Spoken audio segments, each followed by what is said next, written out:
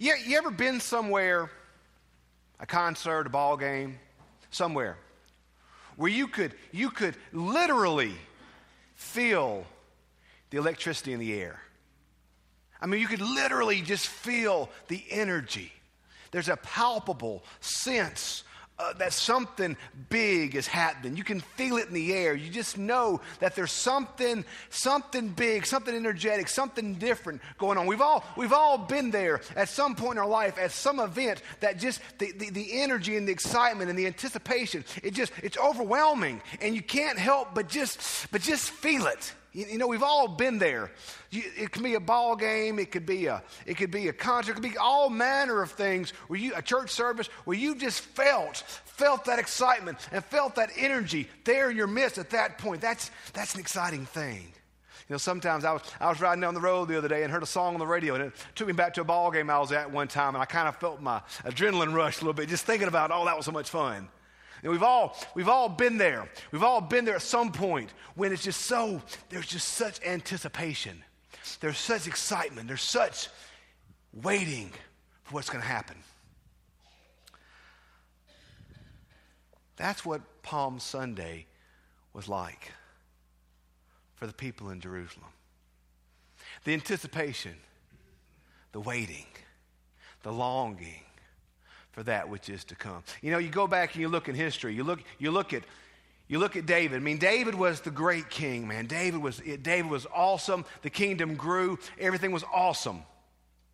And then after David, there was the division of the kingdom and the exile and the longing for freedom. The prophets rose up and prophesied that which was to happen. There would be a child born in Bethlehem, and the people longed and waited and waited and waited for hundreds of years, longing for their redemption, longing for their hope, longing for that which was good to come. And they waited, and they waited, and they waited. Y'all, if my popcorn takes 3 minutes instead of 2.5 minutes, I get irritated.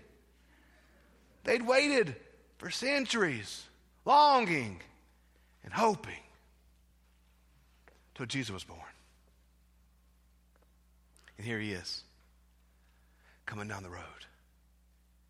They take their cloaks off and lay them on the ground. Take the palm branches and lay them down. They take their cloaks, y'all. In that day, they didn't have Walmart and JCPenney. Your clothing may be the most expensive thing that you owned. That's why the Roman soldiers gambled for Jesus's, because it was so expensive.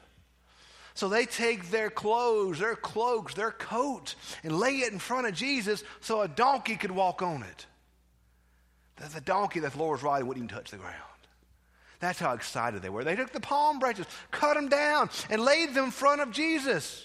And you can almost hear the excitement. He's a-coming, he's a-coming, he's a-coming, he's a-coming. They know he's coming, and they stream in from everywhere around Jerusalem, and they crowd the street, and they wave the branches, and they sing, Hosanna, Hosanna to the Son of David, Hosanna to the Son of God. And the energy is electric. And they're so excited about what's going to happen because the Messiah has come. The King has come. They knew it. They knew that he was here. You know, we see Jesus riding on the donkey. This is kind of our Western eyes when we go, oh, sweet little Jesus, bless, isn't he sweet? Riding that sweet little donkey. He's so humble, bless his little heart. No! Riding that colt, there's a reason why the Bible mentions several times colt. That was of incredible significance to the Jewish people. Riding that colt into town was the act of a kingly Messiah. If anyone ever tells you that nowhere in Scripture does Jesus declare that he's the Messiah, point to right there. Because when Jesus Christ rode that colt into town, he was declaring to everyone, I am the King. I am the Messiah. I am the Lord. I am the one you have been waiting for. Your hopes, your dreams, they have been fulfilled in me. Palm Sunday, the beginning of Holy Week. the beginning of the most life-changing week in human history starts. The beginning of the cosmic changing week starts. It is no overblown statement to say that what happens in this week doesn't just change the course of human history, but it changes the universe. This is a universe-shaping, changing event. Holy Week. Jesus coming to save the people. He's on the verge, y'all, of something great, something spectacular, something that will forever change everything. Right here in this moment. And the people come out to worship. They lay their branches down. They lay their clothes down as an act of worship. Sometimes that energy comes from the expectation of something huge, doesn't it? Sometimes that energy comes from the expectation of something that can be forever changing. You know, we see it in sports. These football and baseball and basketball programs sign these 5-star athletes or high recruits. I always think of something Wimp Sanderson said one time. Wimp was a former basketball coach at Alabama. He always talked about these 5-star players. He said, the only thing potential is good for is getting you fired. I always loved that quote. Nothing worse than wasted potential, huh? There's something exciting. There's something exciting about being on the verge of greatness, isn't there? There's something exciting about we know something great is fixed to happen. Since we've been here, we've been praying about, God, what are you calling St. Matthew's to be? Who are you calling our church to be? What are you wanting out of our church? How are we called to be faithful? And the more we prayed, and the more we listened, and the more we talked, and the more we saw God's face, the more we kept coming back over and over and over again to our mission statement. Family of faith, reaching out to you with the life-changing love and grace of Jesus Christ. That's what we say our mission is here at St. Matthew's, to be a family of faith, to love each other, but to reach out with the life-changing love and grace of Jesus Christ. You know, it's funny. You can serve God out of obligation. You can serve God out of fear. In fact, sometimes that's what we serve God out of, isn't it? We do it because we have to. I remember when I was a little boy, every Sunday morning, I wasn't giving a choice about church. This was my Sunday morning routine. I wish my daddy was here to back the story up today. He'd come into my bedroom, he'd grab me by the big toe, and he would shake me until I got out of bed. Just by the big toe, like a snapping turtle. Boom, right there, and just shake. Every Sunday, Tim. Hurt. And I'm very delicate. Bless, I know exactly. You know. But so I served God out of obligation when I was a kid because I was made to. I went to church. And then when I went to college, I'm like, hey, you mean I can sleep in and not go to church on Sunday? Sweet. So I took about a semester off from church. But you know what I realized? I missed it. I missed it. I missed being around God's people. I missed gathering together for worship. I missed this. I love this. This is life-giving. And so, y'all, we as a church are on the verge of greatness. There's a palpable energy here because of what can happen this Easter. What can happen in the weeks and months and years to come? I truly believe with all that I am, with every fiber of our being, that St. Matthew's best days are yet to come. That we have not yet reached the summit of our potential.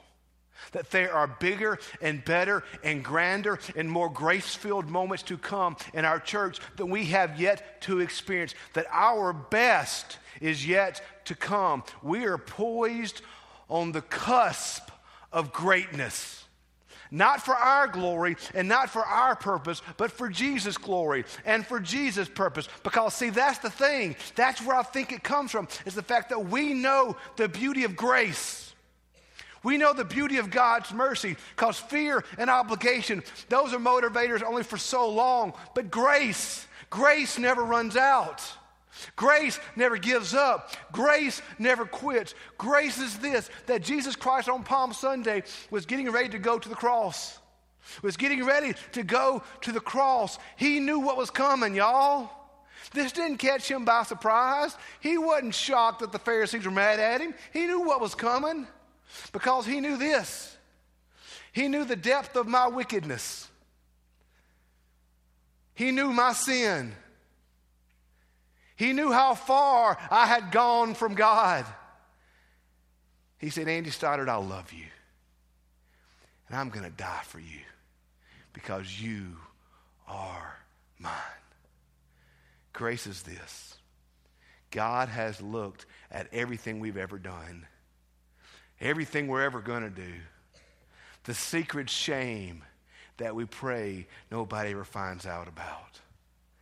He saw that and said, I love you.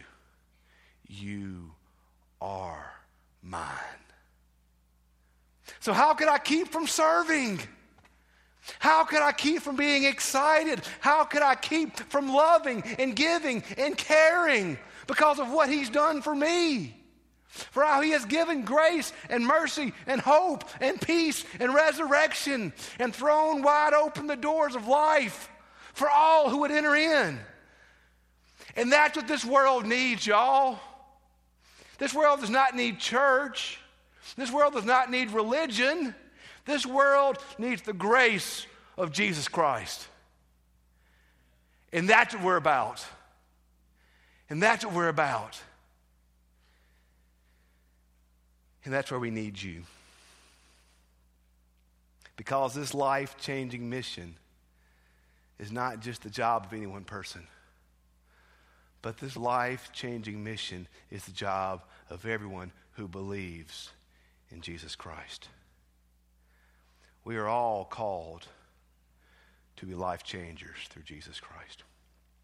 So this morning, and I'm a little nervous because I don't know that I have enough, so I have something for you on the altar. Oh, as I dump them out. A few months back, we took the staff away for a day apart, and we did something with the staff. And y'all, I want you to know, I've been blessed to serve some amazing churches in the state of Mississippi. I don't know that I've ever had the opportunity. I know I haven't had the chance to serve with as great a staff as you have here at St. Matthew's. You have an exceptional staff that love Jesus. I want to see folks come to know Jesus Christ. So what I did with the staff is we ended our day apart. We had these little bracelets. They have on them life changers. So if you're willing to step up, if you're willing to make a commitment to truly give your life away for something bigger than you, something better for you, something truly life-changing, if you're willing to really commit to give, to serve, to go, to obey, to follow, to invite, if you're really willing to make that commitment, I want you to come up and I want you to take one of these. All the staff came up and took one because we're committed to being life-changers. So the service this morning started off with the children coming down and laying down their palm branches at the foot of the cross as an act of worship.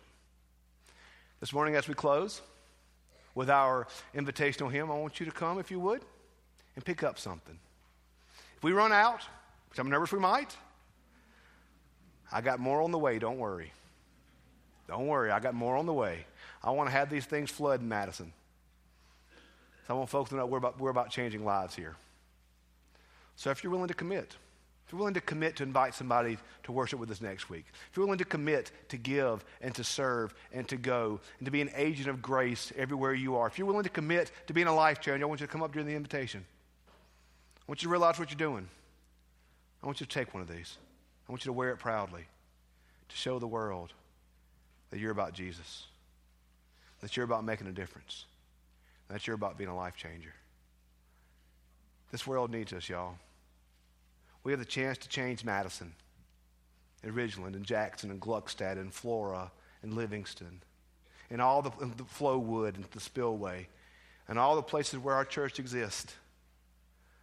God has given us the chance to be life changers. We're on the cusp of true greatness for Jesus. But for us to do it, y'all, we need all of us. We need every one of us. Today, will you be a life changer? Let's pray.